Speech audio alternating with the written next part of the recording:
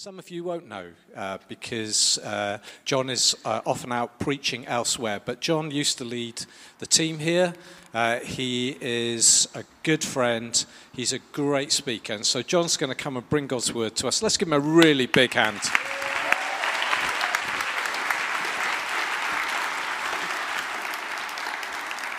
Thanks, Steve. Thank you, Steve. And it is great to be here with you, sharing the word of God this morning. And what a great thing that cap is. Just every time I think, what I love about it is it's so molds together the words as well as the works. You know, the works of kindness and help and practical help, but the words of Jesus and the gospel in there as well. Very authentically well done. Keep going. It's brilliant. We're going to be looking at a passage in Luke 4. This is in our series, which started a few weeks ago, series going through Luke, and we're going to look at the first 14 verses, 15 actually, of Luke 4. Fairly well-known section of Scripture, the temptations of Jesus.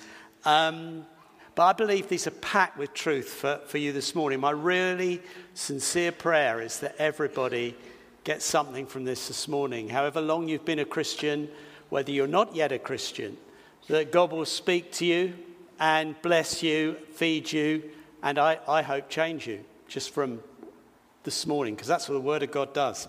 Let's read from verse 1 of Luke chapter 4. Then Jesus left the Jordan full of the Holy Spirit and was led by the Spirit in the wilderness for 40 days to be tempted by the devil. He ate nothing during those days, and when they were over, he was hungry.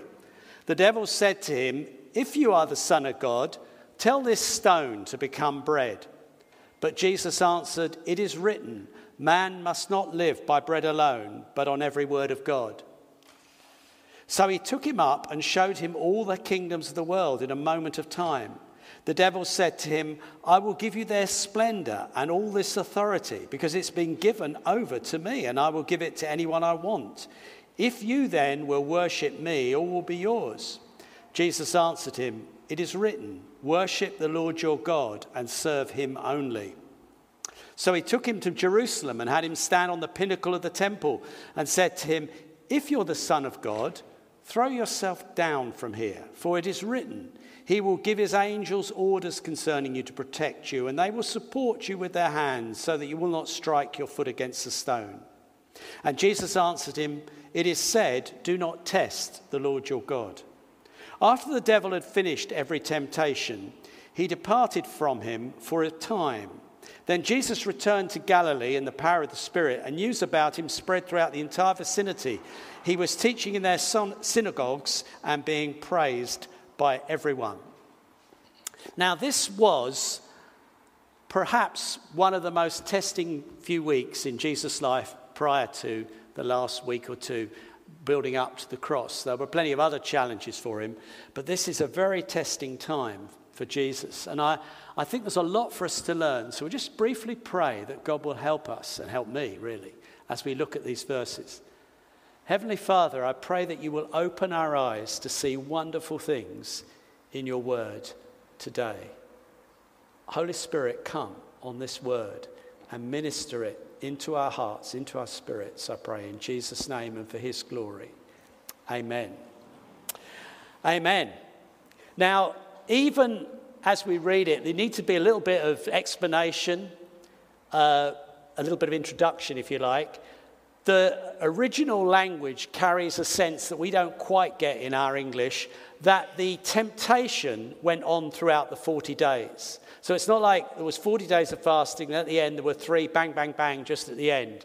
There is a sense that Jesus was under temptation and pressure from the devil throughout the 40 days, and the 3 incidents may be climactic towards the end, or they may be sometimes a bit of a summary.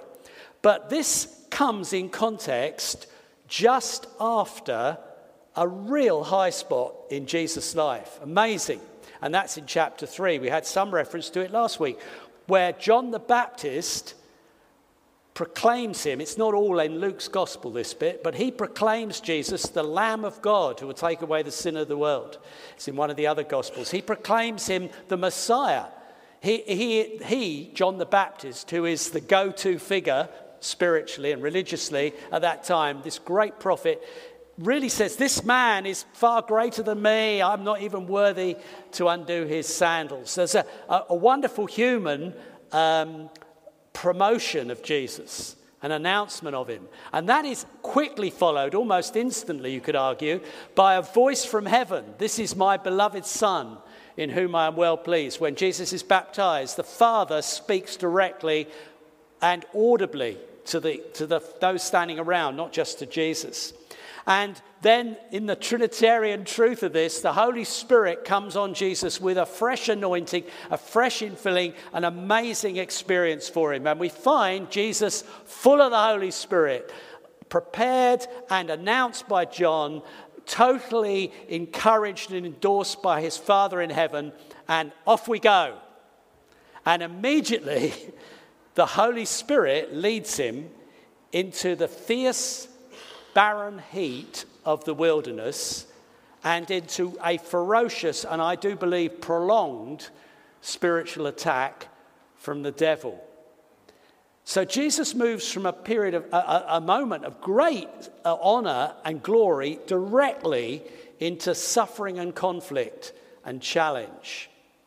Now, we could spend the rest of the morning on that alone. I won't, because it's a temptation. But I will headline it. There's a few lessons just in that, almost by way of introduction.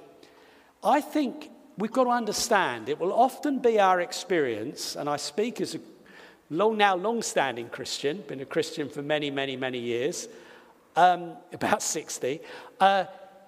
It will often be our experience that high spots, spiritual high spots, are actually followed by low spots and by challenges. And in actual fact, if you are doing well and filled with the Spirit and going well, you've got to realize you're probably a growing target for the enemy. And we'll get into that maybe if we've got time when we get to talk about the devil a little bit later on. I don't want to give him too much time.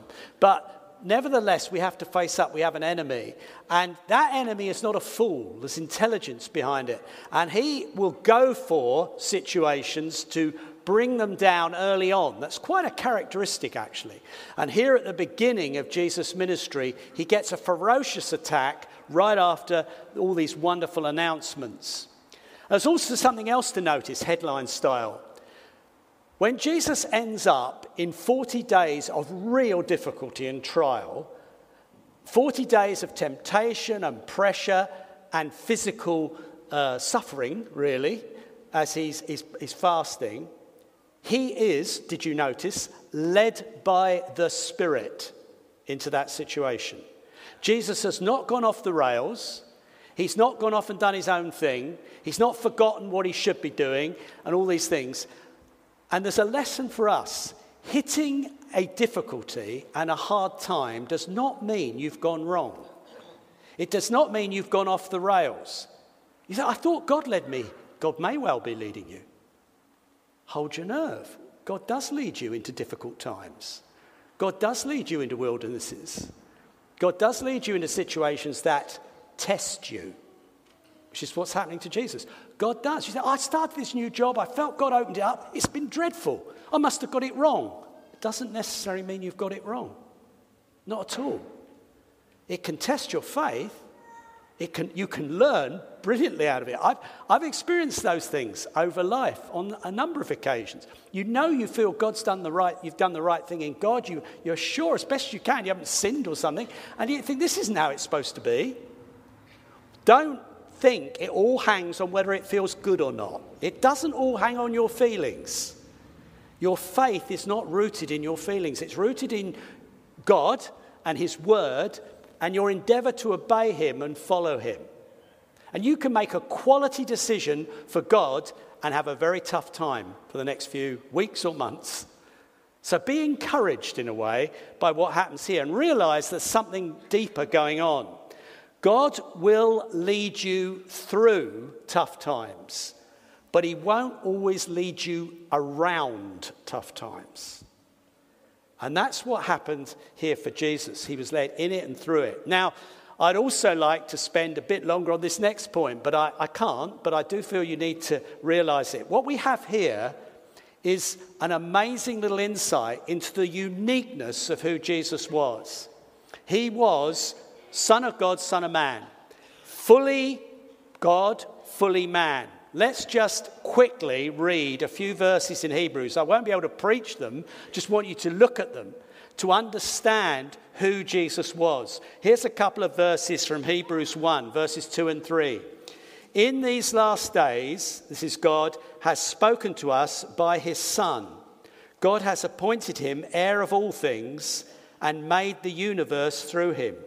The Son is the radiance of God's glory, the exact expression of his nature, sustaining all things by his powerful word. After making purification for sins, he sat down at the right hand of the Majesty on high. That's about Jesus. Jesus Christ is the radiance of God's glory, the exact expression of his nature. That's Jesus. Now, the same Jesus, chapter 2, verse 14. Now, since the children have flesh and blood in common, Jesus also shared in these, so that through his death he might destroy the one holding the power of death, that is the devil, and free those who were held in slavery all their lives by the fear of death. For it is clear that he does not reach out to help angels, but to help Abraham's offspring. Therefore, he had to be like his brothers and sisters in every way, so that he could become a merciful and faithful high priest in matters pertaining to God, to make atonement for the sins of the people. For since he himself has suffered when he was tempted, he is able to help those who are tempted.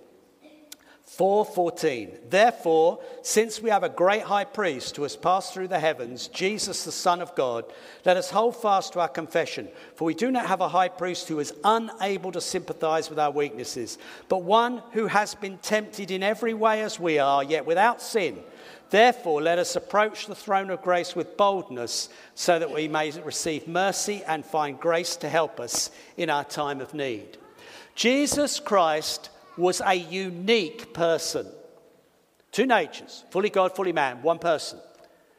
But he was fully man. He was a human being who was God as well. Now you say, well, I can't understand that. No, nor can I. But the word of God is very clear, and I believe it.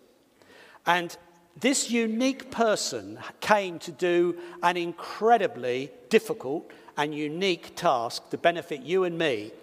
And to do that, he had to be like you and me. He had to be a human being. He had to have the limitations. He had to be genuinely and fully human. The Bible sometimes calls him the second Adam, just occasionally. It's like he is a second Adam. And we'll understand that in a few minutes, I hope, a bit better. But he was a crucial figure. He is the hinge point of history. He really is. It was appropriate, and I would still use these terms, to talk about his history as before Christ and after Christ. That is appropriate, because everything hinges on him. This unique man who completely changed the prospects for you and I. And in doing that, he had to go through what we've just read as part of his preparation. Now, I'm going to ask 3 questions. I may not get to answer them all because of time. So I'm going to relax and just see how the Holy Spirit leads me. But I'm going to start and see how far I get. These 3 questions are going to be useful to me, I hope to you, to help you understand what Jesus, who he is, what he's doing, and what that means for us. So my 3 questions are going to be these. Were these real temptations? What really is sin, in inverted commas? Is the devil real? Let's start with the first one. Were these real temptations? The question behind that is, if Jesus is who you've just said he is, John, and the Bible says he is, didn't he have a massive advantage over all of us in his ability to resist temptation? Is this in any way valid to say that he can understand my life? He can understand my battles, my temptations. Poor, weak sinners like us What does he know about what it's like? Well, I want to, I hope, correct that mistake by answering that question. Yes, these were real temptations. And actually, the truth is, Jesus experienced something far worse than you or I will ever hope to, or don't hope, will ever fear to experience. He experienced something far worse, because what's going on here is at a far deeper level than we would understand. Now, the devil, you see, never really understood the full plan of salvation, because it didn't compute in a being who was absolutely soaked in pride. But he realized that Jesus was someone special. He's no fool. He knew the Bible. He also listened to and knew what happened when Jesus was born, to the angels and others. He heard what John the Baptist said. He heard what was said from heaven. And he knew that this special one, this Messiah, was out to try and rob him of his kingdom, the dominion of darkness, and somehow set up the kingdom of God. And so he was determined to bring this to an end at the beginning, nip it in the bud. If I can get this character compromised, get him rebelling against God, just like the first Adam, I've done it. Whatever he's come to do, and however quiet he's come to do it, and this was an intelligent foe, so he could work probably quite a lot out, I will stop it in its tracks if he doesn't carry on trusting and obeying his father. We'll see if his father is so happy with him after I've finished with him. We'll see if he'll still say, "This is my beloved son, in whom I am well pleased." We'll see how well pleased he is when I've finished with him. Now that is the motive. And the devil knows how to tempt. He knows how to tempt you. He's no fool. He's been around, as the Rolling Stones sang, for a long, long time. And he does understand human nature. And he knows what makes us trip up.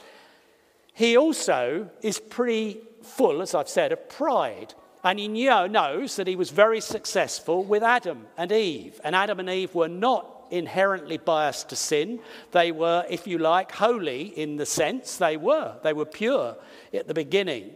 And he'd managed to trip Adam up with one shot, one temptation, in a beautiful garden, with loads of food and water and other drink, with a beautiful intimate companion, his wife, and all the animals passive and compliant.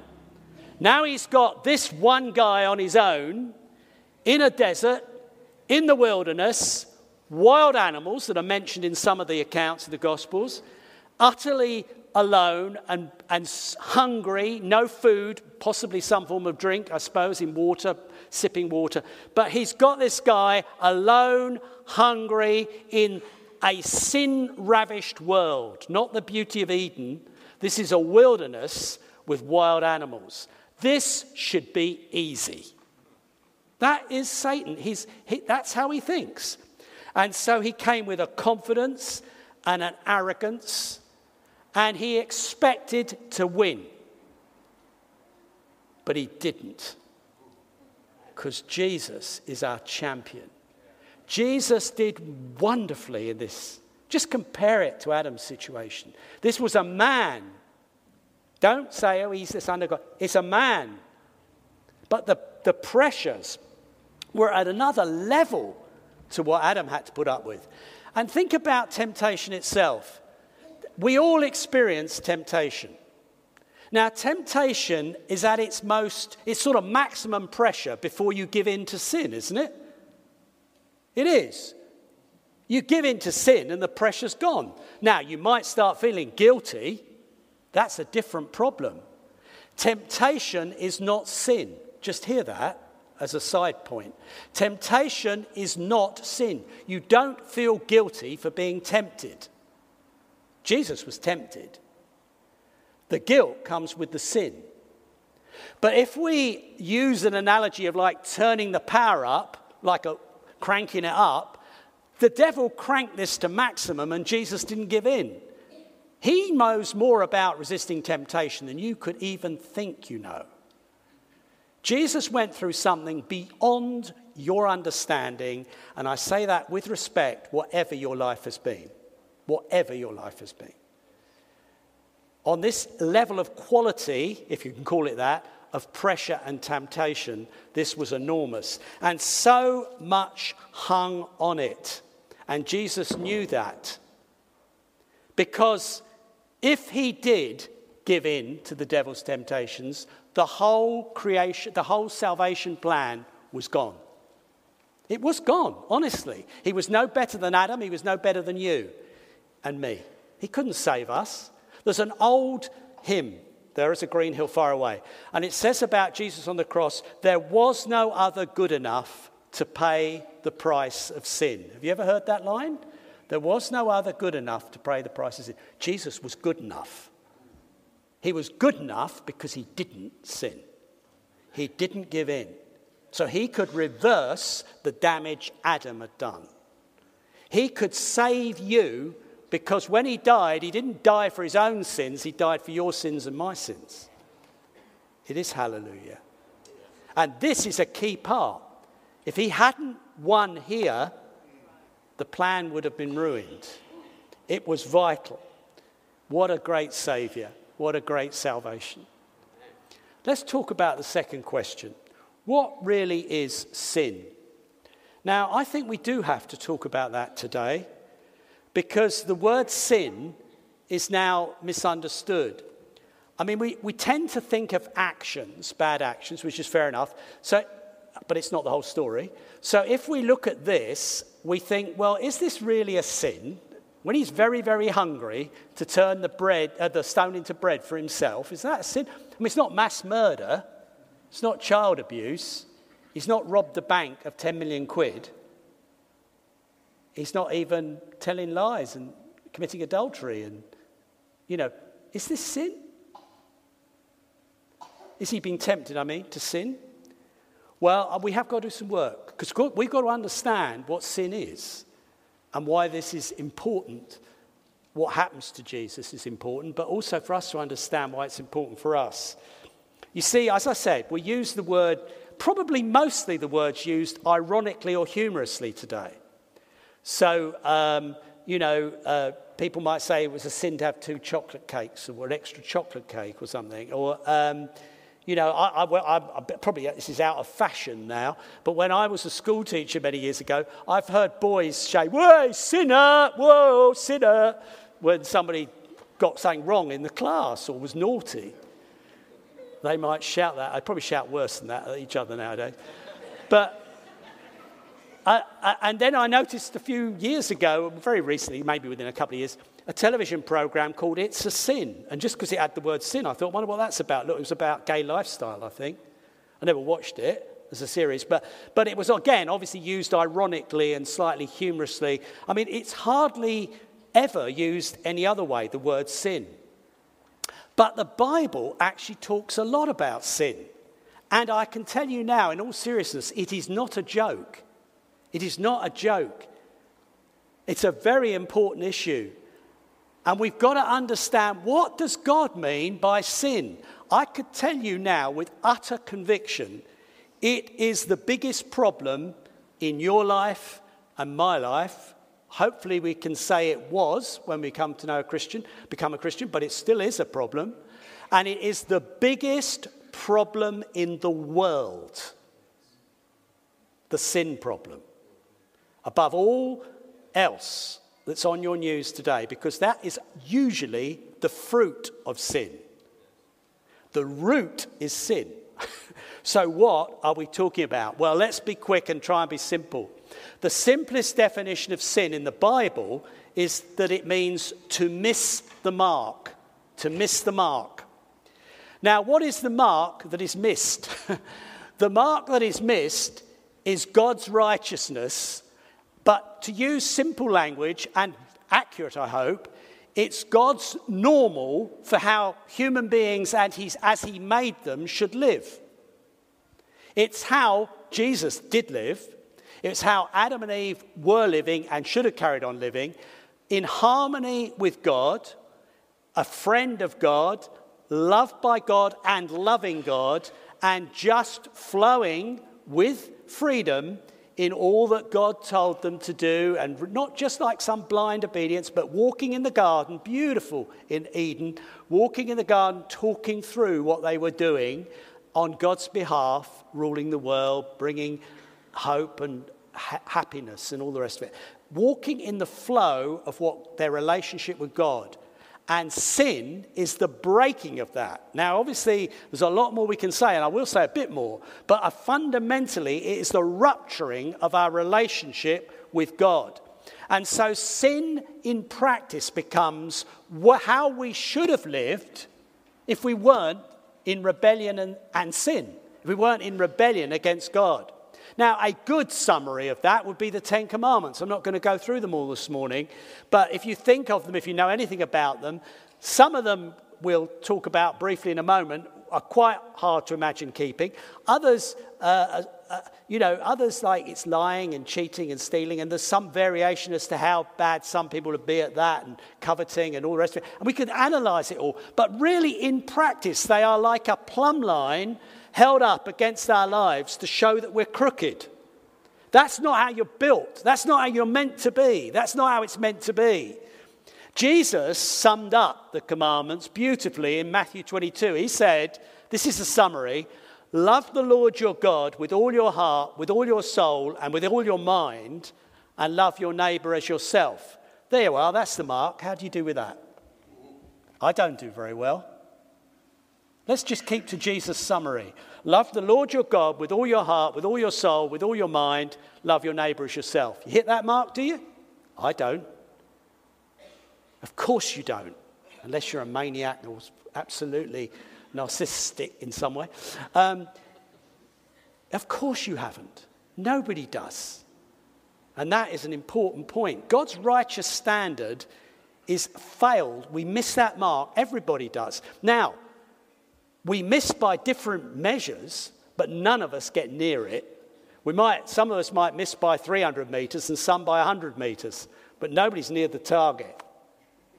The actual practice of sin does vary, and that isn't irrelevant. There are people who are mass murderers, sadly. There are people who only just keep to a few lies and coveting and perhaps a bit of playing in their minds with adultery anyway, and, not obeying their parents and a few. Yeah, but you're missing the mark. You're missing the mark. We all miss the mark. In summary, sin is failing to do what God commands. If God commands to do it and you don't do it, you're a sinner. Sin is doing what God commands us not to do, i.e. steal, lie, covet. If you do what God's commanded not to do, you're a sinner. So am I. Sin is choosing to do something that you know is wrong, and particularly choosing to ignore God, take no notice of him, and belittle him and badmouth him.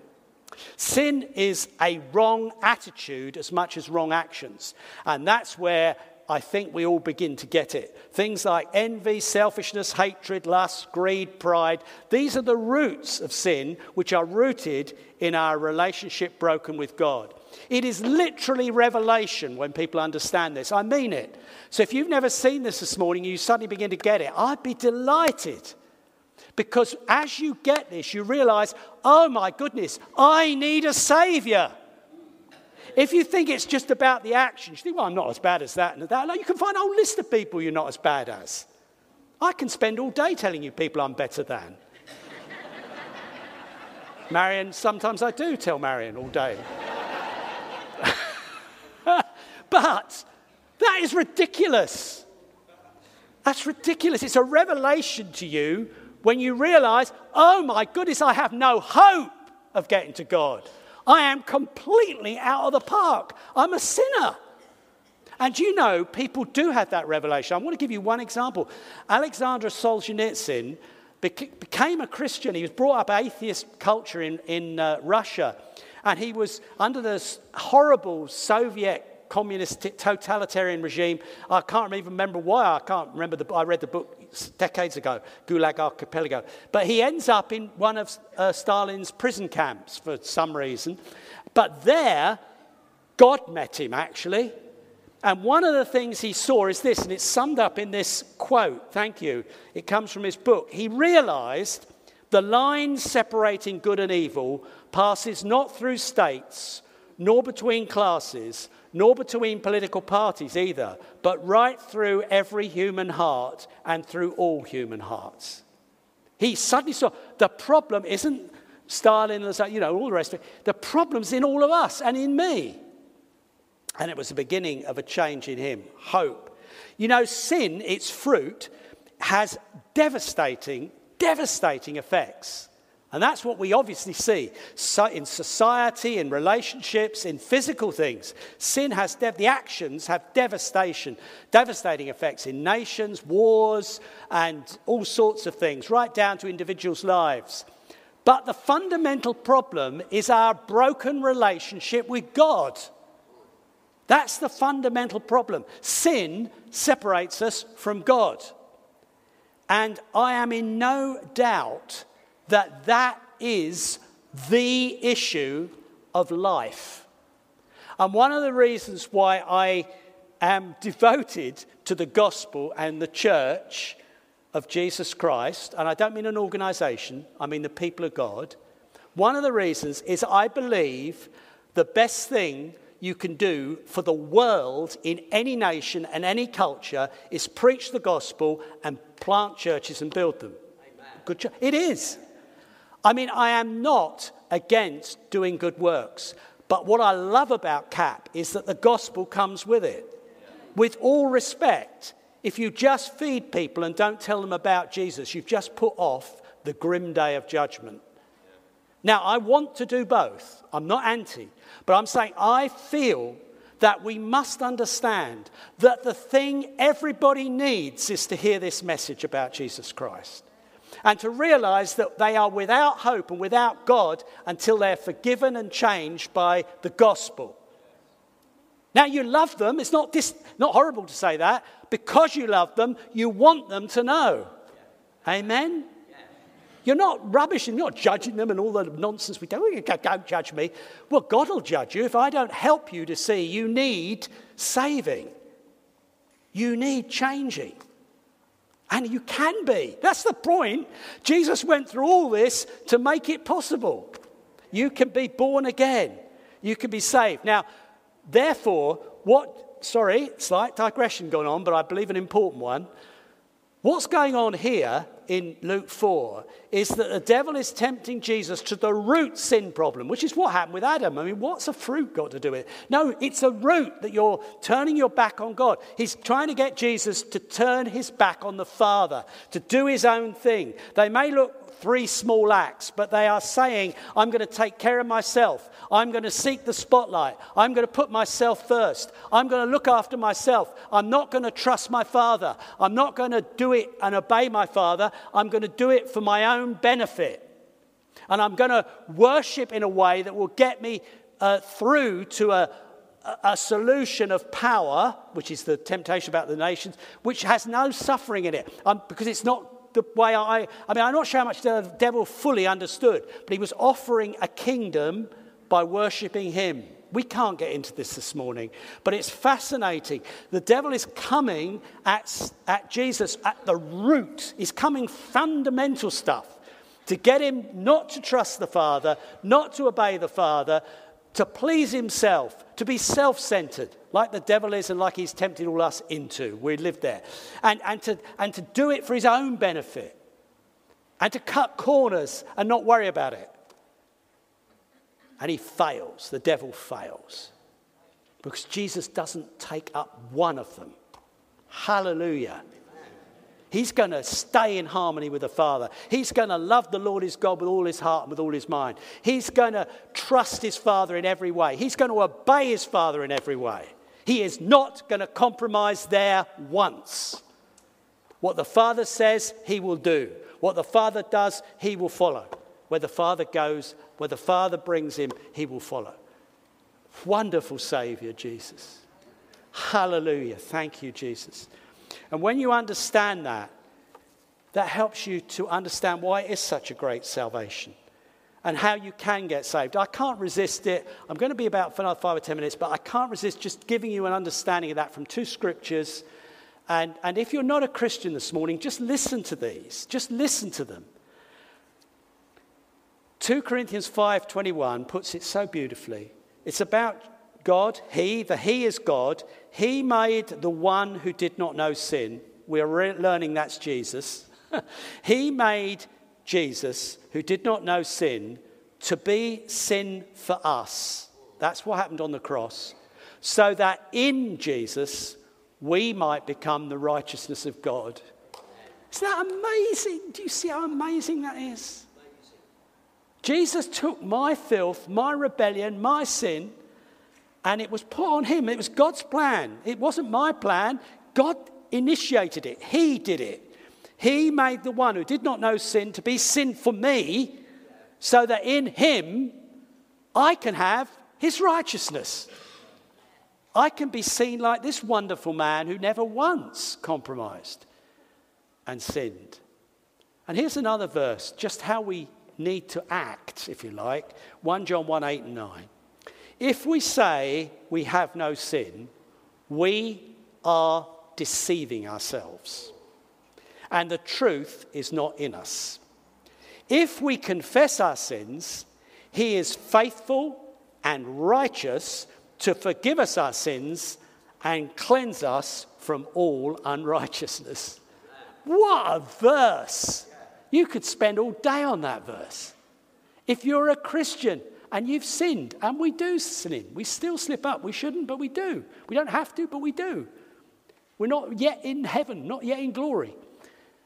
If we admit it, if you like, confess it, repent, like Steve was talking about last week, he is faithful and righteous to forgive us and cleanse us from all unrighteousness. I have prayed that verse more times than I could count, thousands of times in my life. Thank you, Jesus. I believe that verse. As a Christian, I've prayed it. But you can apply it to your life. You've never known Jesus. You apply that today. You come and do that. And you'll find a complete change, radical in yourself. Let's spend just a few moments on the last question. It won't be long. Is the devil real?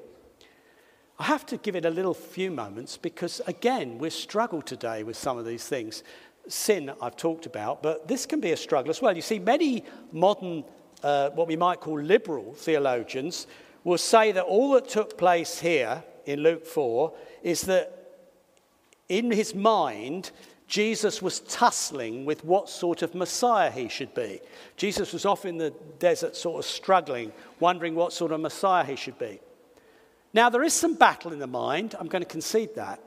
But it's very, very unsatisfactory, and I would say fundamentally wrong, and doesn't do justice to the scriptures at all, to say that. It is a materialistic assumption. It is a viewpoint of the last 150 years or more that there isn't anything supernatural, that it's all material, only what you can see materials. And it's one of the devil's tricks, all right? There is a supernatural world. There is a God. There are angels and there are demons. And what the Bible says is true. And yes, there is a tussle in Jesus' mind because these temptations do have a certain pattern of coming at him. But the whole context here is very clearly written as a person-to-person conflict. There is a real devil with real intelligence and real schemes who will try and trip you up. And we need to be sober and watchful and vigilant. The devil and his angels and his demons are fallen angels. There's a whole story there. Again, we haven't got time to dig into it, but you can find bits in the Bible about it. But these creatures, and they are creation, they are creatures, not equal to God.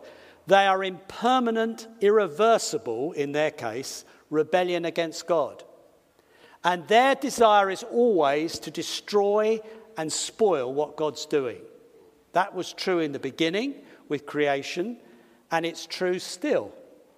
They still love just to spoil and destroy. Don't think Satan is funny or there's some good side to him. That is also a delusion of the devil himself.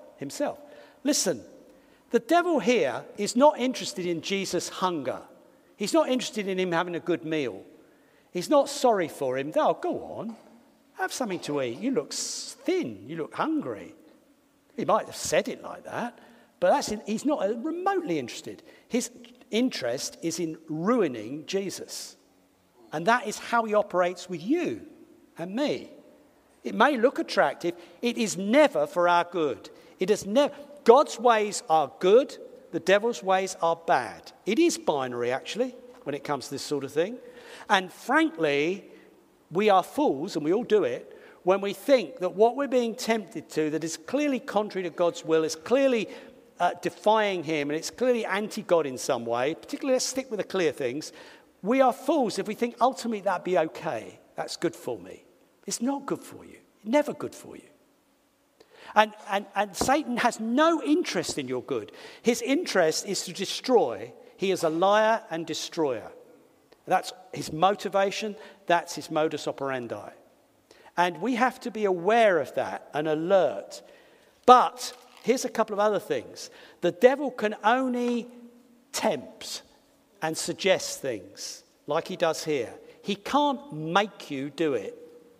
The devil made me do it. No, he didn't. He might have very cleverly tempted you, but he can't make you do it. He couldn't make Jesus do it. He put all the pressure and lined it all up. There can be all sorts of pressures, all sorts of opportunities, all sorts of false ideas and lies and doubts. And of course, we are already a bit half weakened because of our history and because of who we are in the flesh. So I'm not saying anything. I've fallen for sin. I'm not pretending it's... But fundamentally, you do not, as a Christian particularly, you do not have to give in to temptation.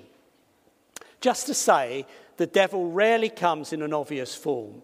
And all through, I'd love to spend longer on this, but all through history, Christian writers have speculated, what form did the devil come to Jesus? I mean, you don't know. I mean, angels are the original shapeshifters, honestly. Good angels do as well. They don't come always with big wings and bright white lights. You read the Bible, they can come in different forms. And the devil can do that. And my favourite on that speculation is that possibly the devil appeared, certainly at the beginning, as like a holy figure, like a rabbi or a hermit who was himself fasting in the desert. And he go, whoa, I've heard you're the Son of God.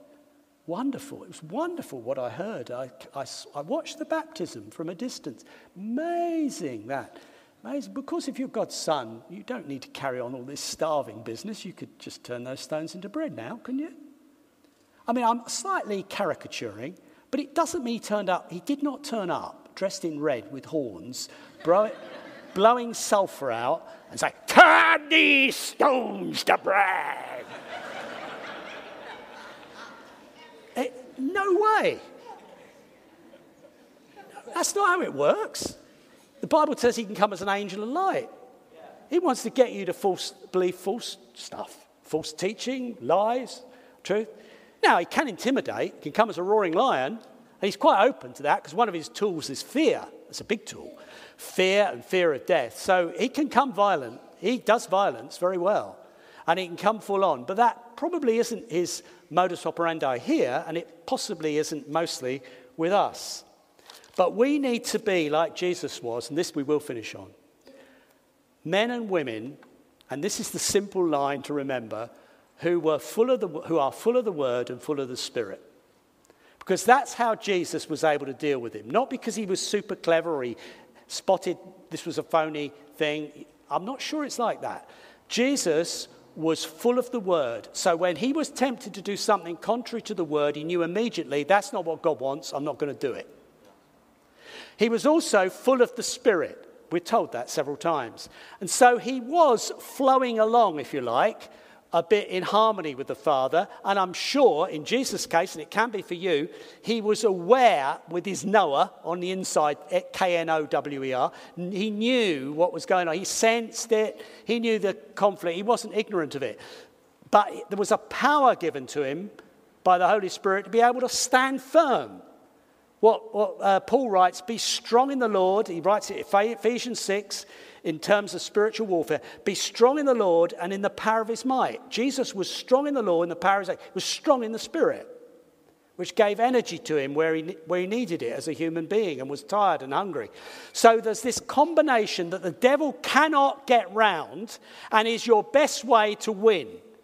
You're full of the word and you're full of the Spirit. And how do you do that? Well, it's straightforward, but it's not always simple. You need to keep reading the word. You need to keep listening to the word. You keep thinking about it, talking about it, praying it with one another, chat about it with one another. We need to know what God says about things. Sometimes we have to work a bit harder than other times. What is the word? And then we need to go on being filled with the Spirit. Now, that is the safety mechanism. There are a myriad ways you'll be tempted to sin. There are a myriad my weaknesses are not the same as your weaknesses. But the principles are the same for all of us as they were for Jesus. Full of the word and full of the Spirit. And let's finish on this encouraging reminder. Actually, the devil is no match for God. And the Bible tells us that greater is he who is in you than he who is in the world. Now that's actually about the Spirit of God, the Holy Spirit in you. So if you're full of God, full of the Holy Spirit, you're not going to lose in this conflict. So be strong in the Lord and the strength of his might. Stand on the truths you know and rejoice in all God is for you. Love him as best you can.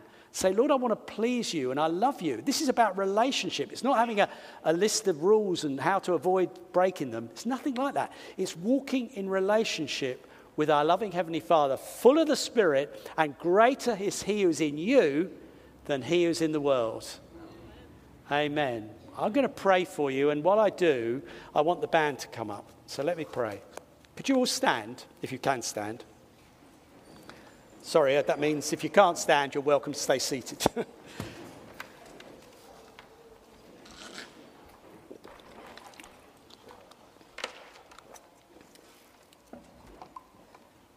Let's just stand before the Lord. Lord, I thank you, Jesus. I want to worship you for being my great champion. Thank you, Jesus, that you ever came as a man. Thank you that you took on all the restrictions, all the constrictions that meant for you, that you laid aside all that you could have taken with you, and you sort of laid aside, you were stripped down to become a man, as it were, and a servant. And Lord, you went through physical pain, hunger, heat, sort of tiredness, aches and pains from walking too much, and cut your feet on stones in the desert. And Lord, you understand what it is to live in this sin-sick world and have a subtle enemy who can come at you at your lowest point, or even in a weird way after your highest point when you're not thinking. And you understand what that is, Lord. And yet you won. Lord Jesus, strengthen this people. And I want you to strengthen me, Lord. I'm putting myself with them. Strengthen us all, Lord. Fill us afresh with your Spirit. Lord, may there be a fresh anointing on us as we go into the week ahead, as we face the battles, as we walk through the wilderness, as we feel the heat, as the devil sort of prowls round us. Lord, will you make us strong in you? Lord, give us the words to fight back, the sword of the Spirit, the word of God. Give us the right answers to Satan's wicked temptations. Give us the truths that destroy the lies that he fires at us and holds us with. Lord, we want to be men and women who are victorious. We want to follow you, Jesus. We want to come out in the strength of the Spirit and go on to rejoice in all you've called us to do. As you ended, Lord, we want to return to our daily work, return out on Monday in the power of the Spirit, and Lord, go and bring hope and life to everyone we meet. That there is hope in this sin-sick world, and it's in you, Jesus. Hallelujah. Amen.